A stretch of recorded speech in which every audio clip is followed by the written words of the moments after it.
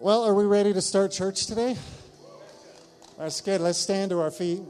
In pre-service prayer, we were praying for some stuff, and Derek shared a great little illustration. And I think this morning, before we go into worship, I want him to come and share this, and then we're just going to pray as we seek God today. So, Derek, come on up and share that. The Lord was showing me that He's the fairest among 10,000, and my mind was taken again back to Howrah Station in Calcutta. I doubt if anyone here has ever been in Howrah, but it is beyond anything that you can even imagine. The main train station of Calcutta City, and it's a city. The train station is a city within a city. Thousands and thousands of people in that station, even living in that station and moving through that station, and packed and crowded. And I've been there many times, and you're waiting for someone to pick you up, or you're looking for someone, or actually Bernice and I were even there once when we were engaged together. And you look across, and in that sea of faces and heads, you see that one person that you recognize. And you start to move towards that one person. And you know, it doesn't matter how many thousands of people are in that station that you don't recognize, because there's one person there that you do. And you're fixed on that one person, and you move towards that one person. In the same way this morning, we can come here and fix our eyes on Christ and say, you are that one person, the fairest among 10,000. You are that one person this morning, Lord, that we fix our hearts on, that we fix our eyes on. More beautiful, more excellent, more lovely, more trustworthy, more full, more overwhelming, more powerful, more gracious, more full of everything that we are empty of than anyone could possibly imagine. We give ourselves to you this morning and fix ourselves on you. We can look across the sea of our issues, the sea of our problems, the sea of our theological differences, the sea of our personality differences and social and economic differences. We look beyond our health issues. We look beyond our financial issues. We look beyond all that, and we see someone that is fairer than 10,000, and we give ourselves to you this morning, Christ. We fix our hearts on you. We fix our eyes on you. We fix our souls on you. We fix our spirits on you this morning, Lord. So now as we go into worship, let's choose to do that. In the midst of whatever thoughts consume our mind and our hearts, may we just close our eyes and see the face of Jesus. And as we worship, may we run towards Him, seeking Him with all of our hearts. Let's worship this morning. I can't really explain it, but I know we can take part in the incense rising. It says day and night, night and day, incense rises to heaven. Where does it rise from? Where does it come from? Right now, it comes from the mouths of the people of God. It rises from the very midst of them and comes out of their mouths and rises to heaven. It's like when you cook, the person on the street cooks something really potent. They cook something and everybody around's like, oh, they're having steak tonight, or oh, they made popcorn over there down the road. What we're doing right now is letting incense rise from our being. And you know who's taking pleasure in it? The one that sits upon the throne. God Himself says, there those people are in Spruce Grove, Alberta. What they're cooking right now smells beautiful to me. And so all I want you to do right now is just be encouraged, just to release something from your heart. I'm not looking for like some elaborate thing. Just a little bit of the incense rising can change the atmosphere of a whole region very, very quickly. So, Lord, I pray right now for the tremendous grace to fall upon us, that we could release this incense to you, that you would be satisfied with it this morning. Father God, it's our desire for you to reign not only on our church, not only on our community, not only on our nation, but on the nations. Father, it's our desire to see you move in ways that we've never seen you move before, but we know that we are part of that equation. And Father, today we choose to partner with you in saying, God, let it rain over the nations. Touch the hearts of all men and all women. Father, shift hearts. Change destinations. Draw all men onto you, Jesus. Let it rain, Father. How many of us want to see it rain on all the nations? I think all of us would say amen to that, right? How many of us want to see the Spirit of God reign in this place? That's all of us. We've been declaring this today. You know, the Word talks about singing hymns and songs and spiritual songs. And today the Lord is challenging us. For some of us, it's really easy to sing the hymns and the songs. But He also wants us to take that next step and to begin to declare praise to His name that each of us can do in this place. This morning I found myself almost singing prayers to God. I found myself at times just declaring the word holy.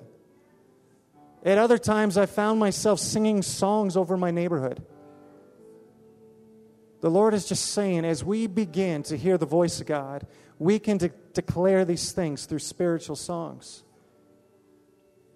Father, teach us how to do this. Teach us how to not be afraid of what we do not know. Because, Father, ultimately, we want to come into full alignment with your word. God, we want to sing songs, we want to sing hymns, but we also want to sing those spiritual songs. Because each one of us in this place right now, you have a song that I can't sing. In fact, you can sing over something going on in your journey, in your life, that none of us can. And so when God calls us to do this, it's not just some wild, crazy thing. It's so important. Because as we all begin to lift our voice for whatever He's placed on our heart, it's like Jesse said, that incense is lifted up, and the Father begins to move. Father, teach us. God, sometimes we almost want to figure everything out. We want to intellectualize everything. We want to understand why. But God, we just want to honor your word. We want to honor your word, God. And we want to honor the fact that today, right now, in fact, I think we need to go back into this for 2 or 3 minutes. Because I actually think God has placed stuff on all your hearts. I think there's stuff going on that the Lord is speaking to you personally about that He's not speaking to me about. And in this corporate setting, we have an opportunity to declare those things to God. It's so funny this morning, I can hardly speak. I find I've been stuttering over and over again. But I asked the Lord, what is this all about? At first I thought it was because I used to judge our old senior pastor who did that. But I feel the presence of God is in this room. And it's in this room heavy. And I feel we have a moment. So I'm going to ask us to challenge ourselves this morning. Some of us are more familiar with this, and that's fine. But today is also for those that maybe this isn't a familiar thing for you. This is just as important for the youth and the kids. Because in your schools, your friendships, your family, the people all around you, we can't speak into that today. You can. And so we're just going to sing a song here, but as we're singing it, just take the next couple of minutes. And whether you sing to the Lord, pray to the Lord, it doesn't matter. Just speak to the Lord and declare this to Him. Because we want to see our communities change. We want to see our families change. We want to see our situations change. And this is how it starts. Father, let your rain come over every situation we've prayed about right now. Everything we've lifted up to you at this moment, God. In the name of Jesus Christ, we ask that your rain would fall over that situation, God. Father, whether it's healing, whether it's financial breakthrough, Father, whether it's for the salvation of our neighbors or our loved ones. Father, whether our heart is hard and we want that to begin to be broken. Today, Father, let the rain of God flow over all these situations, God. Move in our midst, God. We know that as we lift these up to you, God, things are changing. Nations are shifting. People's hearts are softening. Father, right now we lift up Mark Lesky. Father, who went in for heart surgery, we lift him up to you and we say, God, give him a full healing, a full recovery. Touch him right now where he's sitting, God. Let him know that his family right now is praying for him and loving him in the name of Jesus. Thank you, Father. Jesus. And I just want to do something a little different. I'm just wondering if we could have, we're just going to take a minute, if there's 3 or 4 people that would be willing to come up here right now and just share what God placed on your heart. Either to declare it, to pray it, whatever it was. Because I feel for some of us, we've understood this, but some, this is a whole new thing. And it's our job to help teach the rest of the body. And so just a few of you, come on up. If you've got something God's placed on your heart or you prayed or whatever, release it.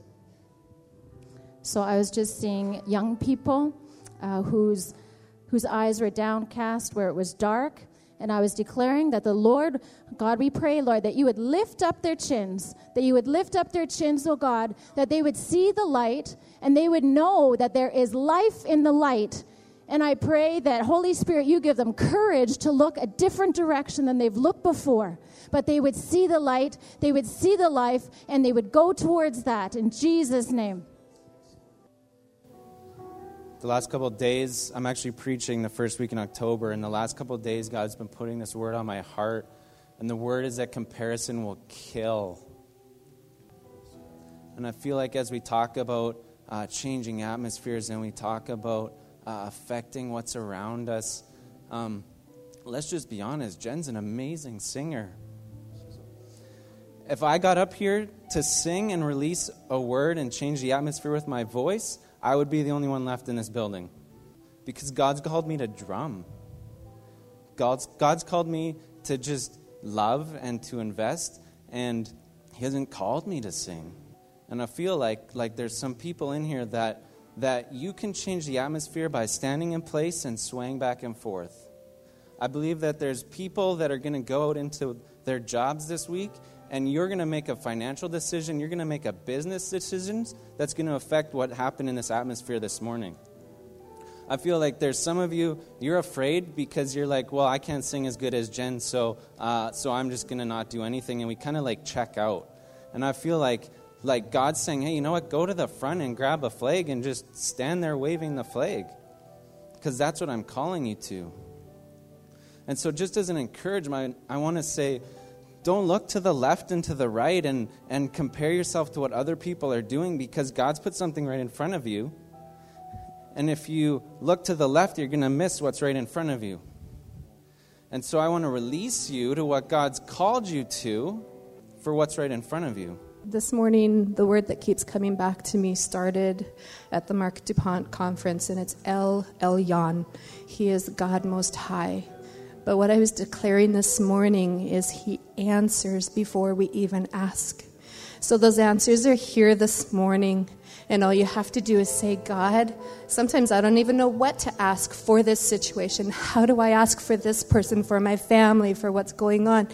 But the answer is right there, and He's giving us those answers before we even ask. He is El Elyon. I believe in this time there's actually a opportunity to really experience what it's like to release the incense of God. And I think Jen really summed that up when she released her heart. I mean, clearly she has a gift. Clearly there's an anointing there.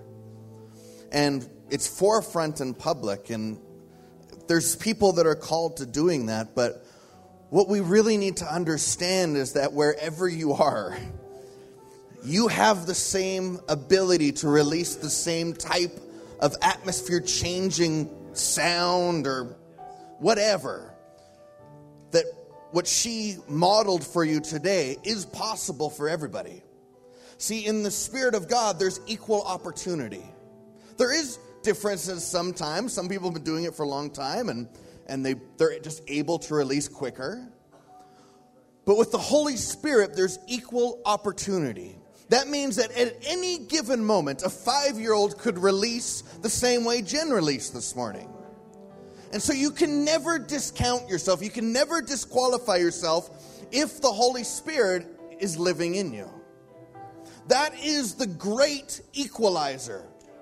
Because what that allows you to do, it says, I am connected to heaven eternally, and B, I can release what's in heaven on the earth. That's the great gift of the Holy Spirit. Who has the Holy Spirit in them this morning? If you do, and you know you do, then the same opportunity presents itself every single moment of every single day. And what God wants us to do in this time is to actually start to say yes to releasing those moments. And I'll tell you, we've seen it throughout history. When people say yes, atmospheres change. Things change. Even as dark as it looks. And I know I can look at the situations right now in the earth. I'm like, whoa, it looks pretty bleak. But the Holy Spirit just prompts me and I say yes. And a little bit more light comes in. God, I pray right now that we would be a people that would say yes to the Holy Spirit. That we would be a people that would say yes when that opportunity comes. And that you would allow us to see clearly that those moments, those opportunities present themselves continually throughout the day. But also help us realize that the easiest moment to say yes to those opportunities is right here when we're gathered together. This is a great training ground. Every time you go and gather with other believers, it's going to be the easiest moment to say yes, because there's so many saying yes with you. God, we stand here this morning and say, yes, yes, yes to your Holy Spirit. I just think when we learn how to put this into practice, not just on Sunday, 24/7, we're going to see things change all around us. That ultimately we get to declare the praises of God 24/7, every day of our life, in every environment we're in. And not only does it change the environments we're in, but it changes us, right? It changes us. So, Father, we give you glory for who you are. And, God, your ways are not our ways. And so I just pray that you would teach us your ways. And, God, let us not allow our fear to stand in the way of that. Don't let all that stuff, understanding, get in the way of it, God. We truly just want to yield to you. And so, God, I pray in the name of Jesus Christ that your Holy Spirit would speak to each of our hearts. And, God, when we hear your voice, that we would all say yes. And we choose to honor what you ask us to do. Whether it's singing a song or talking to a person when we leave here, it doesn't matter. We want to honor you, Father. Everybody say, amen. So now we have Matt and Carrie coming up to speak. I want to say this, that, give them a hand.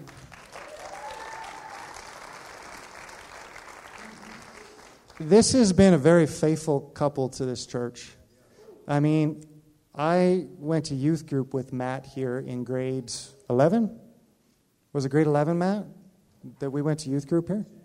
Grade 10 and 11? I didn't get saved till grade 11. Right here, actually, is where I got saved, this spot. Yes, right in this, there was none of this black stuff. There was orange carpets and orange pews, and that was Ken Zoots, yes. Ken Zoots actually freaked me out because we had to go into the back room. You know how they do that stuff? And he started praying in tongues. So that freaked me out. But hey, I'm still here today. It's all good. Anyways, I just love this couple because they've been here their whole life. Their heart is so towards community and family and friends. And so, you know what? They preach here a lot when they're around, but we don't want to take that for granted. They have a lot to offer us. And one thing I will say that this couple has taught me is just faithfulness. And so I think it's just an honor and a privilege for us to have them sharing today. So let's give them another good welcoming.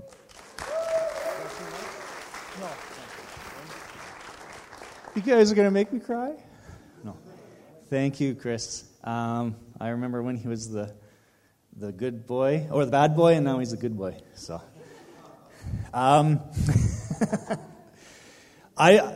this morning, there was so much going on in the Spirit. It was awesome. And you guys set us up.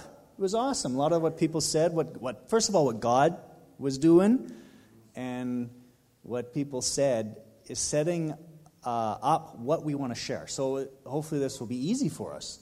So I was praying for you guys this week, and just coming into the presence. So I want to release a few things that the Holy Spirit was showing me about you. I've always played this game with the Holy Spirit. He's better than Google. Like, he knows this word so good.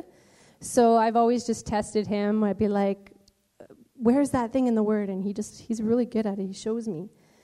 So I was dealing with a bit of anxiety and stress about thinking about going back to Guatemala and going back into the unknown. And we did sing about that, like, go take us to places we've never been. I don't like that. Like, that's a good song. It's an awesome song.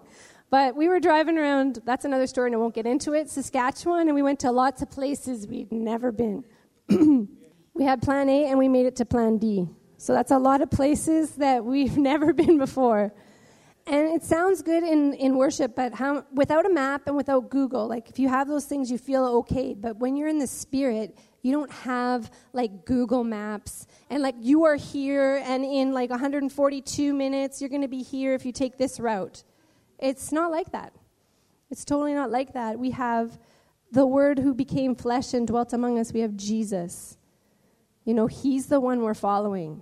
It's only that personal relationship that gets us anywhere. I have nothing outside of my personal relationship to God. Nothing. That's all I have. I'm stripped down. Ministry can be taken from me. My family can be taken from me. Anything can be taken from me. What I have that's real and eternal is my relationship with Jesus Christ. It's fundamental. It's why I became a Christian. It's like someone wants me. Jesus wants me. Like, he chose me. And he's going to save me, and he knows me. I'm not the good girl. I was like Chris. We're the bad ones. We had to get saved. So I knew I was bad. So anyway, the Holy Spirit said to me, I was just asking him, I'm like, I'm surrendering again. I'm surrendering again my life, my agenda, my where are we going, how are we going to get there, what time, in plan A, B, C, D. I was just putting it before the Lord. I'm like, just reveal to me your presence and let me experience your presence. In that time of anxiety, it's like, God, I invite you to this anxious place inside of me, and I just ask you to just reside and abide in this place. It's a yucky place. Anxiety is like the knots in your stomach, I can't really breathe kind of place. And I feel like every new step, I have to pass through anxiety first, So here it is. The Holy Spirit, he just came and he's like, all right, fear not, of course. For I am with you. Be not dismayed, for I am your God. It's like, whoo. It's like when you're at the park and everyone's like, my dad's bigger than your dad. And people are like shouting out and talking smack and playing and blah, blah, blah. And I was like, my dad's actually probably bigger than your dad. Like, my dad was pretty big. But everyone was playing those games. And I just had this experience this morning when I felt like I was a little girl on the swing. And I'm like, watch me, God. Watch me. Why do kids need us to watch them? It's like it doesn't even exist if we're not watching them. I must have heard that 1,000 times. I'm like, Mom, watch, but watch me. No, watch me. Now watch me. And at Casa Esperanza, it's like, mírame. I'm like, I'm watching. We need that approval of the Father. We need it. We just need the gaze. We just need the presence of God when we're swinging. Like, let alone doing anything beyond that. In the first things, in the foundational things of your life, you need the Father going, I see you. I know you. I remember that.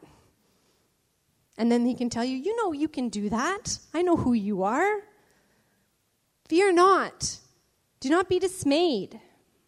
I am with you. My presence is inside of you. But the giants, fear not. Be not dismayed, but the world is dark. Fear not. Do not be dismayed. But did you see what's happening? Transgender, my God, fear not. I am with you. I am in you. I reside in you. Remember us? Do you remember us? Do you remember our relationship? That 3-chord cannot be broken. Grab the body of Christ. Unify yourself with somebody. say we're Christians and we don't have to fear because our God is with us. We don't know what we're doing or how it's going to happen, but he's got a plan. Matt will talk about that. He's good about the plan. He's the plan guy. He said, I will strengthen you. I will strengthen you. I will help you. I'm like, good, that's awesome. I will uphold you with my righteous right hand. You're not going to drown. You're not going to burn. You're not going to fall under. God's got you. And I just want to speak that to people. I feel that there's people here that need to know that God has you. His ability to hold you is better than your ability to wiggle away. You know? He can redeem that. He's not upset about the mistakes. He doesn't get wound up about your doubt. He's okay. Invite him in. So, this morning, I was seeing, another thing I saw was a season of visitation. I really believe we're coming into a season of visitation, holy visitation. And it's been 10 years for me that I can remember a season of visitation, that the Holy Spirit was upon me, and it was just before we went to Guatemala, and one day I decided not to go to church. And I was very sick, and I was just before the Lord, and I was listening to one of those songs, I think, You Are the Air I Breathe, or something like that. And I had pneumonia, and I actually stopped breathing for 5 minutes. In the natural, there was no air going in or out of my body. I don't share this experience very much with people, but I'm sharing it because I feel the Holy Spirit is talking about a time of visitation. So I couldn't breathe, and I'm like, well, I guess you don't need to breathe. That's not necessary to be alive. Because if he's the air I breathe, he can sustain me for however long he wants. Like, I looked at the clock, and it passed for 5 minutes in this other state of him being the breath, me not. It was amazing. And Jesus did. I saw him physically walk through my house. And he walked through, and he was just so beautiful. And I was like, whoa. And I'm like, I have to have him. I'm just walking towards him. He looked at my eyes, and he spoke from his spirit, not from words. And he just said, I'm the hero of the world. I'm like, awesome. I was so excited. And he just walked right out the wall, like right through. And I was like, whoa. And I just burned. I burned for days. I just burned and burned and burned. And I feel like there's people saying, I just want to burn with a passion for God, but I haven't. I haven't felt that presence. I've done what I'm supposed to do. I pray. I believe. I do the stuff. But the burning presence of God has left, but it's coming back. It's a time of visitation. It's a season of visitation. So just do the thing in front of you and just be faithful. God's coming for you. He's coming for you. And for some of you, you've held on for a very long time, even with no feeling. And it's not about not having feelings. It's about not being driven by them. Like, your feelings are going to be fully alive and fully awake in your soul when you're in the presence of God. He's not going to shut any of that down, but you're not going to be run by it. You know, he's going to be the one that draws it, and he draws it from your hearts. The last thing here that I saw was an arid place, a desert. So there is a group of intercessors here. There's going to be some people, let the Holy Spirit speak to you, that is inviting you to an arid place. And I just felt after Gayleen released her song and her prayer, an authority's coming to those who are going to walk into the arid, desert, dry places and call forth water. It's coming. It's coming. You don't have to fear. We were just in the desert. I didn't know that there was a desert in Saskatchewan, but there is. There's a desert there, and we walked in there, and it was 36 degrees, and we thought it'd take us 15 minutes to get to water, and it took us like 45 minutes to get to the lake. And there's cactus and everything, and it was hot, and it's an arid place, and there's not a lot of life in the land, but I believe there's going to be an authority coming through people for the arid places. And the Holy Spirit spoke to me, Isaiah 41, and I just want to declare it. I know there's people, Darlene Mitchner, this is for you, for sure. There's people. People, you can't be afraid of the dry. Because we have a river of life. We have a river of life. And you don't fantasize about the river when you're swimming in it, do you? No. You don't have like a mirage feeling in the middle of like Hawaii. But you have it in the arid places. And the arid places are the dry places. This is where people are not alive. They're not born yet of the Spirit of God. And there are people that their hearts ache that other people don't know Jesus. And there's just not words for that. But there's going to be a prayer and there's going to be a sound. And the Lord says in Isaiah 41, I'll start at 16. You shall winnow them, and the wind shall carry them away, and the whirlwind shall scatter them, and you shall rejoice in the Lord, and glory in the Holy One of Israel. The poor and the needy seek water, but there is none. Their tongues fall for thirst. I, the Lord, will hear them. I, the God of Israel, will not forsake them. I will open rivers in desolate heights and fountains in the midst of the valleys. And I will make the wilderness a pool of water and the dry land springs of water. This is what God's doing. This is your prayers. The prayers of the saints are sweet-smelling incense, and God is going to flood this church with babies, with salvation, with strategies to get them here. It's going to happen. Let the evangelists evangelize. Let's just tell people about Jesus. That's all it is. That's it. Tell them about who Jesus is to you and invite them here. I always think this. If I wasn't here, who's coming for me? And look at the empty seat. There's no judgment in that. Who's coming? I'm coming for them, Lord. Forgive me. Forgive me where I don't have any feeling. I've actually acclimatized to the desert, and now I associate with the desert instead of the river. It's like, I am in the desert, but there is a river that runs eternal from the throne of God that brings life. Desert is a place. It's a place. But God's river flows forever. I had another message, but this is what the Holy Spirit's bringing. God, I'm just going to pray. God, give us. This is a hard prayer. Give us the pain we need to feel. Give us the pain we need to feel for those who don't know you. Make us unsatisfied.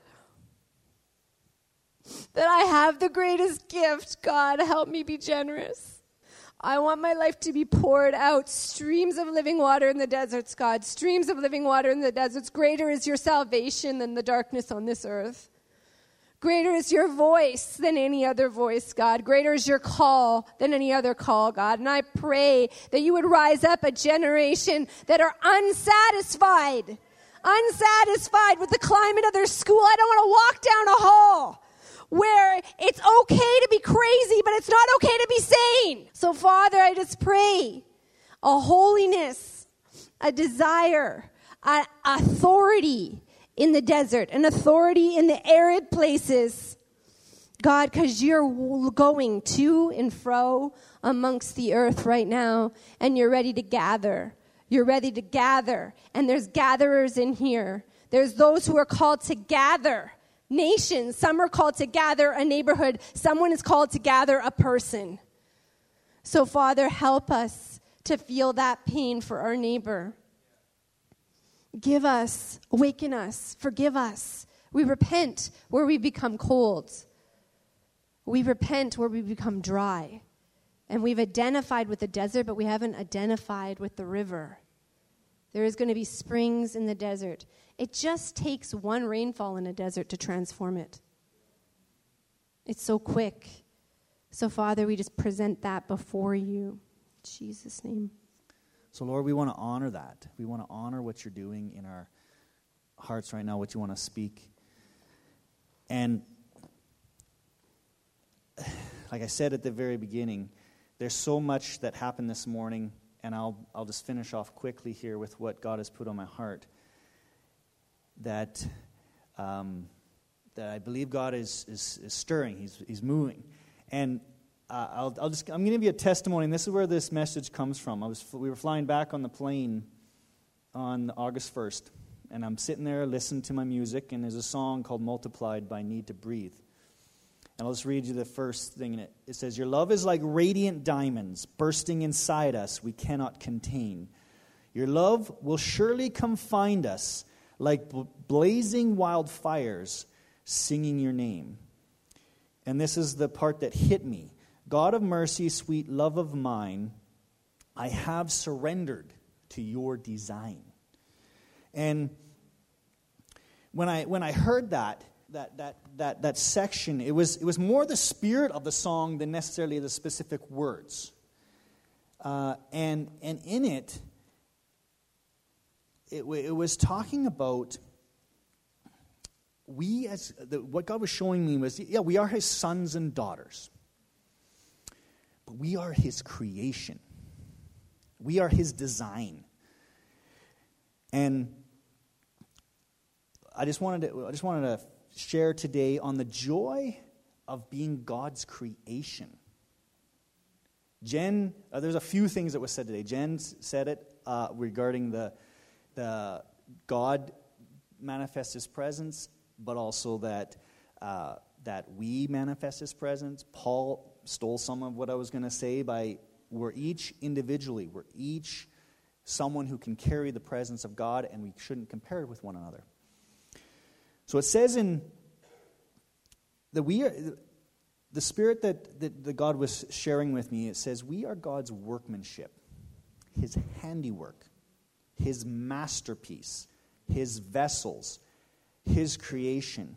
And I started in my spirit, and I think I was beginning to tear up on the plane, because it was like, God, am I excited about how you made me? Beyond, I'm a son. Obviously, our initial overarching purpose for being made is for relationship with God. And we're on various different parts of the journey in that. Some are closer to God, some are getting closer. We're at different levels of the relationship. But what God was really hitting me was, are you excited of the way that I made you? Your design, your physical design, your spiritual design, your mental capacity, who you are as a created being. Because sometimes we can say, yes, I'm a son or a daughter of God, but we don't get excited about what God has made us to do, to act out, to walk out what He's designed us on the earth. And the picture that came to my head was God and His creation sort of like walking down the road, just like full of joy. I'm excited you're my God. Well, I'm excited that you're my creation. And it was this interaction and a connection, a tie that moves into another area. And it said, I'll read out of Ephesians chapter 2, verse 8. "For it is by grace you have been saved through faith. And this not of yourself. It is a gift of God, not by works, so that no one can boast. For we are God's handiwork. We are God's workmanship, created in Christ Jesus to do good works, which God prepared in advance for us to do." And another scripture that I was meditating on was Psalm chapter 90, verse 17. It said, "May the favor," but in the King James said the beauty. "May the favor / beauty of the Lord rest on us. Establish the work of our hands for us, Lord. Establish the work of our hands." So my question today, and as going from what Carrie said, God, we want that connection with you. We want that the same heart that you have. And I think as you today, as things that I do with a lot of, this is a side note, the things that I do with a lot of messages, because I've grown up in the church since I was like 4. So like 40 years. Maybe not as long as other people, but I've heard so many messages. And I always encourage myself, say, if I can get one tool out of that message, if I can get one sentence out of that message, I got some food for the day. I got some food to actually chew on. And so my encouragement to you is, whatever food that you're able to pick up and grab it, or whatever tool. It's another example. Put in your tool belt for this week. Use it. And I encourage that for the rest of your life. Whenever you're with friends and whenever you're hearing messages, receive the wisdom that people give. Because we can't eat it all. We can't sit at the buffet all the time. So can we find joy in how we have been created, how he formed us, the purpose he formed us, why we were brought into the place in existence in the first place? Like I said, it's a relationship with God. So he created us with some specific purposes. And we're not going to go into all those depths. So the reason, there's another example that I have, is that we were speaking in Kindersley last week, a lot of farmers, a lot of hunters. And I say, I've got a lot of guys who like cars. I say, what's your favorite car? Or there's guys who like John Deere, Case, International, and whatever, all the other types. There's guys who like this kind of gun or this kind of gun. Why do you like it? I run. You guys know I run. I prefer this kind of shoe versus this kind of shoe because it's the design of it, it's the make of it. It's designed for a purpose. So guys can talk about cars. Darcy Hassman could talk about cars forever, correct? And why? Because you're passionate about it. It's designed a certain way. There's a certain type of car that you love. And that's how God views us. Now, do we view God and excited about how he made us? I remember being in high school, and I was a skinny, probably 145, this tall guy, like all bone and maybe a little bit of muscle, and then standing beside the big 250-pound guy. I learned in my heart at that moment that if I compare with this guy, and if I try to be this guy, I will be crushed. But if I get excited about, hey, he can probably bench press 3 cars, or he could easily bench press me, but I can run way farther than him. I got a desire and a passion for what I love to do. And I believe God wants us to have that as well, so that we're not being, okay, what's the purpose? I know I'm a son or a daughter, but something that gets your feet on the road, something that he's actually designed us for. And like Paul said, comparison destroys. Competition actually pulls connected tissues apart. So you look at the brain, the lungs, the liver, the stomach, all these things. They work in concordance. They work together. But what actually pulls stuff like that apart is disease, cancer, dysfunction in one. Like say the heart goes out of whack, your body's going to go out of whack, but the heart never tries to be, well, I'm going to try to be the brain today, or vice versa. It's designed for a specific purpose, and it's like my heart is passionate about being in my heart. I get to pump blood every day I get to do this. My brain, I get to think a lot. I get to try and calculate such and such. And God desires for us to discover why we've been created. One of the questions that we have in Heroes, I forget which chapter it is what are the 2 most important days of your life? And people are like, the day you live, the day you were born, the day you die. But the answer is the day you were born and the day you discovered why you were born. And God is wanting us to more and more discover why we're here on this earth. Why do I have this specific job and have this specific people around me, and I'm in this area of the world? Why? Because he wants us to know. We're designed for that. Many of us have had the Word of God planted in us. Many times when we read the Bible, the Holy Spirit speaks to us. And James says, don't just merely listen to the words and so deceive yourselves. Do what it says. So God has spoken through us, whether it's a spirit. I mean, I'm going to go away from today saying, God, what have you spoken to me, and how can I live that out this week? And he wants us to do that, all of us to do that. And so since we are his workmanship, what has he called us to do? Now, I like looking at words. When I read the Bible, I'm like, this is what I actually did. For we are God's workmanship, or his handiwork, created in Christ Jesus to do good works which God prepared for us in advance to do.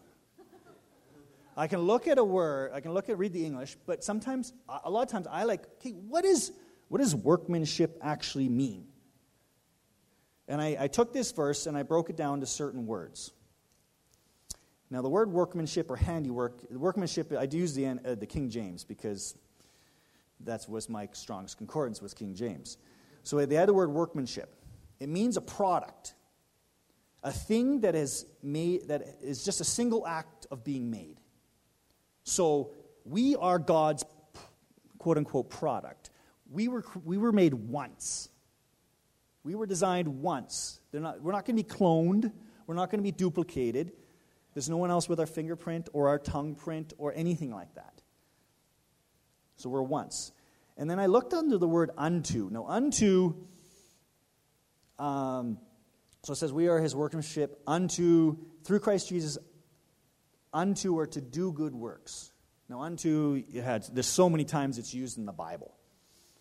And it means to rush forth. It means to strive, break forth, labor into bring forth, to draw out, act of bringing things forth. So there's different elements that I just picked 3 verses out of the Bible. It started with Genesis chapter 9.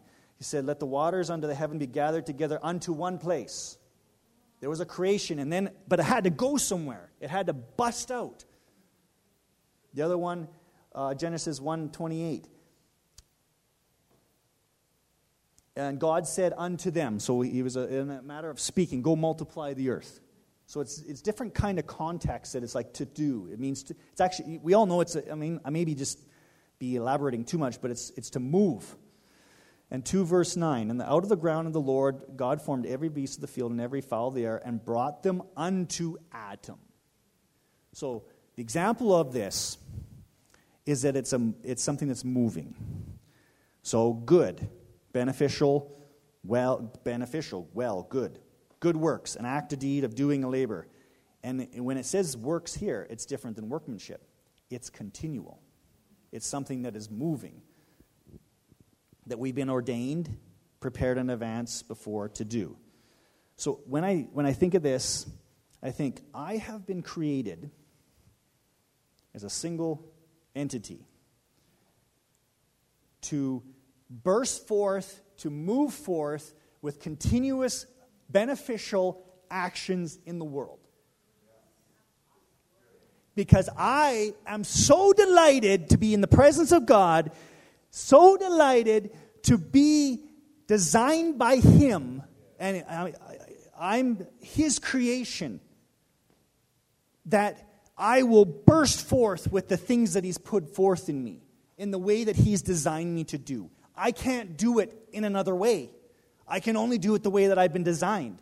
So to discover how we're designed, we're able to burst forth to bring good works to people around us. But it all comes from the same source. It comes from God. So, and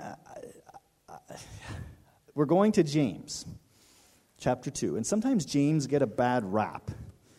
Because he's always like, do this, you should do it. It's like sometimes James feels like a slap on the head. Or as the Guatemalans may do, the mother takes the flip-flop off and slaps the kid on the head. Or the butt. So there was a prayer this morning, a pre-service prayer, and it was like, God, we don't want the spirit of Martha, of just the pressure, I have to do stuff, I have to be here. And when I was listening to that prayer, I'm like, God, that's the spirit that you want to break. You want to break that obsession or that pressure to feel like you have to do something to please God, instead of the freedom that I get to release the creative ability to please God. So we look at James, and James talks a lot about deeds and good works. And what are deeds? They are visible, they are tangible. You can see them, you can hear them, you can touch them, you can smell them, you can taste them. When someone makes you a great meal, you can taste that good deed. Wives, when your husbands bring you flowers, you can smell that good deed. So in the court of law, the witness has to testify what he's seen, what he's heard, what he's smelt. Oh yeah, in this crime scene it smelt like this, or the poison tasted like this, or the guy's hands I could feel his ring as he was grabbing me, trying to drag me out of this place. So there's a tangible thing that comes forth. And Jesus calls us as Christians, this is a quote from a guy named Tim Keller. Jesus calls us as Christians to be witnesses, to evangelize others, but also to evangelize others. He calls his disciples both to be gospel messaging, urging everyone to believe the gospel, and to be gospel neighboring. And so you know what? I love Chris. I'm going to praise these guys up now. They talked about me and made me cry, so I'm going to talk about them. They got new neighbors. And you may have heard a bit about the neighbors that used to be there. These neighbors are jacked up a bit more. So God is actually working through their hearts more and more how to love. And these guys love their community. And I know all of you probably have people down your road, on your street, that you connect with, that you love. But one thing that Chris always, and it keeps me in my mind, is like, always be prepared to be interrupted. And I like my plan. I like okay, we're going here. And gospel neighboring is important. It's mean to help people, to give to people, to serve them all the while. Meeting the needs of those around us, whether they believe it or not. Whether they believe or not. The two go together. To share the gospel and to give and to do good deeds to people. And I'm gonna throw it. This was a revelation to me, and I'm gonna quickly finish off, hopefully, with this. We're going from James to Hebrews, the book of faith, because faith is intrinsically tied and married to deeds and works, and deeds are tied and married to faith. There's two people in a marriage. There's not just the husband. There's not just the wife. Carrie and I, if we dance separately, I'd probably dance like this. But if we dance together, we dance better.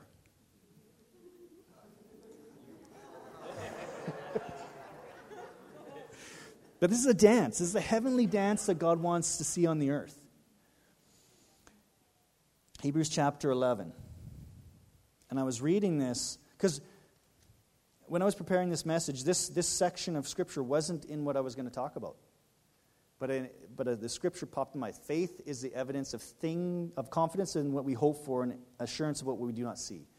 That's the NIV version. But as I started reading this again,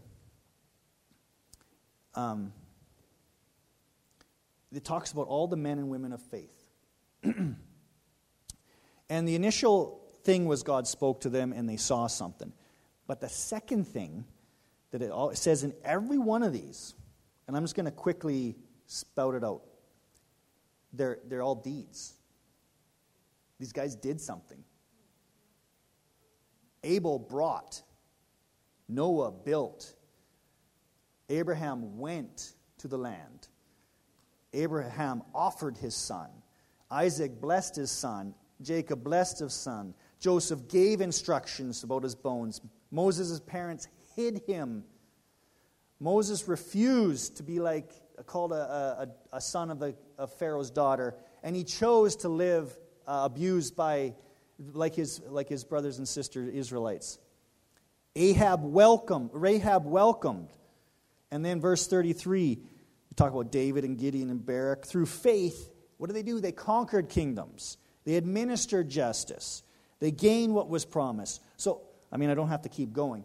These are things, out of our faith, something comes forth. Out of me being a creation of who I am, this is what's going to come forth. Now, am I excited about what's coming forth? Or I'm like, well, why aren't I like Chris? Why aren't I like Jim and being really smart and good at computers? Or am I just like, I'm awesome at what I do because God made me this.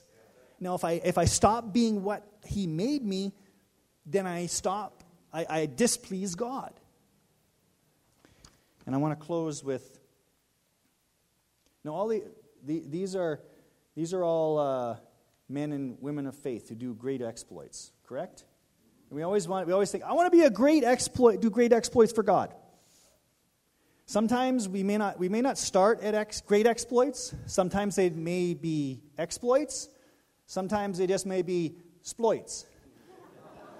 But we got to start at the sploits, or else we'll never get to the great exploits. So I encourage you guys to start, like we've said, and I've heard this said over and over again this week on social media, different people's posts. Use what's in your hand. Use what you got. And you can, if you use what you got mixed with your faith, it will change people's lives. My son Liam, 15-year-old, said, "Dad," we're in Guatemala, "I want to do a block party."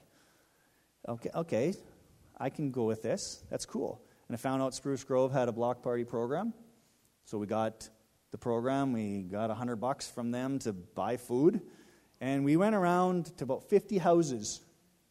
I was backing Liam up. He was going door to door inviting people to a block party. And I met people who've lived on the street for 38 years that I've never seen before. And a lot of people I've never seen. And there was 30 people at our house just hanging out. That was the first level of getting to know them, the first level of evangelism. Just finding out who these people are. And I got a phone call like last week, someone who couldn't make, like 3 weeks after the thing, couldn't you say your son, sorry, we couldn't make it. Could you say thank you for having the idea? That may be a bit of a sploit, but it's the beginning. Because it was coming out of us. It was just coming out of who we were. And I just want to read this because, like I said, sometimes James gets a bad rap. But I like James because he just tells it like it is. James chapter 2, verse 14 to 26. What good is it, my brothers and sisters, if someone claims to have faith but has no deeds? Can such faith save them? Suppose a brother or sister is without clothes and daily food. If one of you says to them, "Go in peace, keep warm and well fed," but does nothing about their physical needs, what good is it? In the same way, faith by itself, if it is not accompanied by action, is dead. Now, I'll stop here. In the Spanish version that we've read, they say, faith without works is sterile. It cannot reproduce. I love that the way that they put that to it. It still means it's dead, but it gives you a visual that if we have faith, if we're believers, but we don't do anything, and like I said, it's not about a pressure you have to do it this way, or it has to be. Listen to the Holy Spirit, and He's faithful enough to tell you, go do this. But if we don't do it, we're not reproducing. We're not giving life. We're sterile. But someone will say, I have faith. You have faith. I have deeds, which is, okay, that's okay. Look at all that I've done. That's not the point of this. Show me your faith without deeds, and I will show you my faith by my deeds. You believe that there is one God. Good. The demons believe. They're not doing any good deeds. And they believe and they shudder. You foolish person, do you want evidence that faith without deeds is useless? This is the kicker. I love this. I love the comparison that they do here. You see that his faith, was not our father Abraham considered righteous for what he did when he offered his son Isaac on the altar? You see that his faith and his actions were working together. It's a marriage. And his faith was made complete by what he did. His faith would not be complete. We talk about Abraham. His faith would not be complete until he offered, until he went, until he, first of all, he had to believe, but went and did. And the scripture was fulfilled that says, Abraham believed God, and it was credited to him as righteousness, and was called God's friend. And you see that a person is considered righteous by what they do, not by faith alone. We won't be known by our righteousness because we believe. We'll be known by our righteousness by what God tells us to do, and we do it. Then, in the same way, this is the kicker, was not even Rahab the prostitute considered righteous for what she did when she gave lodging to the spies and sent them off in a different direction? As the body without the spirit is dead, so faith without deeds is dead. I love the way that James writes this, because he's going to hit all the religious spirits in the house. You guys know Abraham? He's a good man. He's awesome. He's amazing. In the same way, Rahab, the prostitute, did a good deed and is just as righteous. So God is wanting us.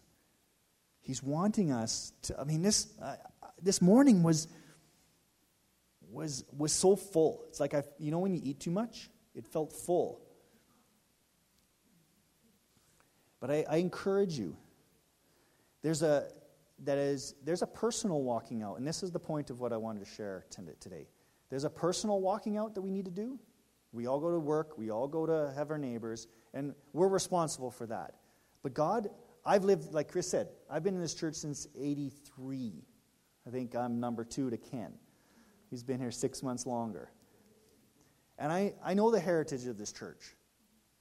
And it went through, it's the full fivefold ministry. There was apostles, evangelists, prophets, pastors, teachers. I saw this church. I know what this church was started upon. And there's a corporateness that God wants to bring, renew, revive in this church, spring up with this church that has the apostle and the prophet and the evangelist and the teacher and the pastor working together, the fullness of it. And there's a corporate call. See, I don't consider myself an evangelist, but I find myself going out trying to do evangelism with people, trying to share the gospel. Most of what I've ever done, most of the stuff that's ever drawn me into the community has been because God shows up in a place like this, inspires me to go out, to try to bring people back. I'm going to share this because I think it fills it up. We climbed a mountain yesterday, and I've climbed this mountain 3 times. There was 9 of us, the Fellowship of the 9. That's what we were calling ourselves. Halfway up, it was like 50-kilometer winds, and it's like, there was like a couple of us a couple people like, oh no, do we have to go to the top? And outside, I was like, okay guys, let's go. We can do this. You're doing well. We're going to make it step by step, baby steps. Inside, I was like, I don't want to climb this mountain. I'm tired. I've climbed this mountain before. Why do I need to go again? Why do I need to go again? These guys need to go. So a lot of things that we do isn't about what I need to do. I know Jesus. I'm good. I've been in the presence of God. I'm fine. But how can I help my brother and sister, and how can I help my brother and sister who doesn't know Christ yet? I think a big part of it is what I started at the very beginning. I have been created to, first of all, be a son of God. But I have been designed and created to be a light to the world, to use whatever I have within my hand, and my abilities and my gifts, my voice, my talents, my certain design of my person to influence the people that know God and don't know God. And if I don't do that, it's a shame to me. Am I going to be the rusty robot, the rusty being that doesn't ever get used? Or am I I gotta start walking out? And it feels weird to be doing exploits. It feels horrible. You feel like a fool when you do something and one person shows up. You feel like a fool. Or nobody shows up. And that has happened. But those things, it grows. So as a corporate body, what is God calling us to? Start talking to each other. Hey, we should do this, we should do that. Because God has said we're the light of the world. God says we change the atmosphere. We do. And I want to be an old guy. I already have lost the hair, but I want to be an old guy that walks it. This is my goal in life, to walk into a place and bring peace. That I don't have to say anything. That the presence of God is just there. Because I've been in His presence and because I've walked it out. I do the deeds. Rich Mullins said, it was a song, faith without works is like a song you can't sing. It's about as useless as a screen door on a submarine.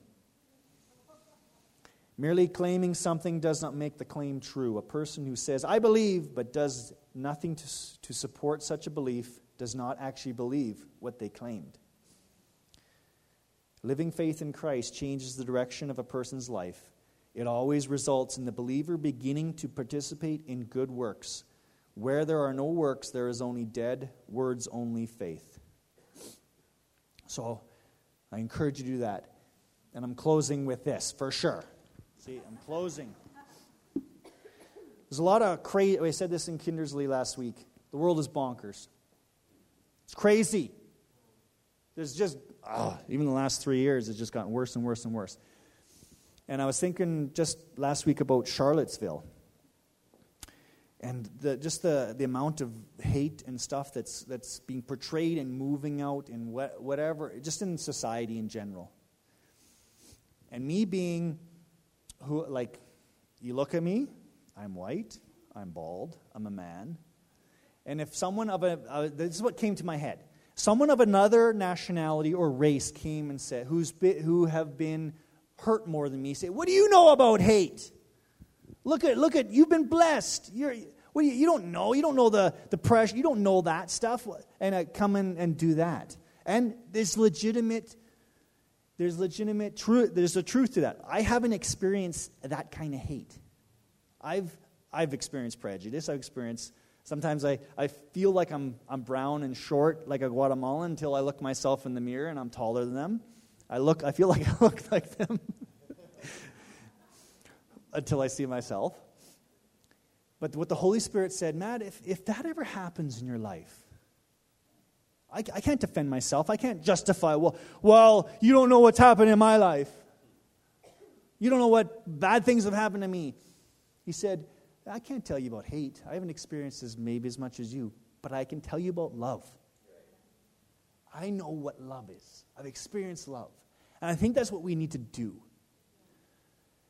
We need to show the love of Christ. We need to, when people come with us in that, and the world is going to get worse and worse, let me tell you about Jesus. This is what I've learned from him. Let me introduce you to my friend. This is what I've learned from him or her. And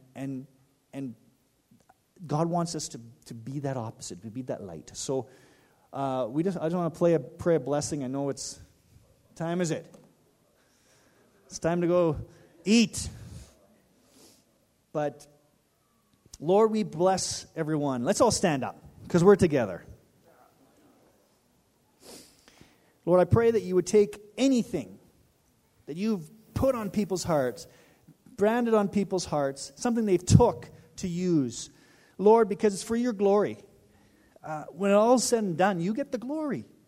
So we pray that the way that you've created us, the design that you've made us, would flow and would grow, and we would get so excited about how you made us that people wonder, why are you so excited? Because God made me this way, and he has a plan for me, and he has a plan for you. Come, let me tell you about love.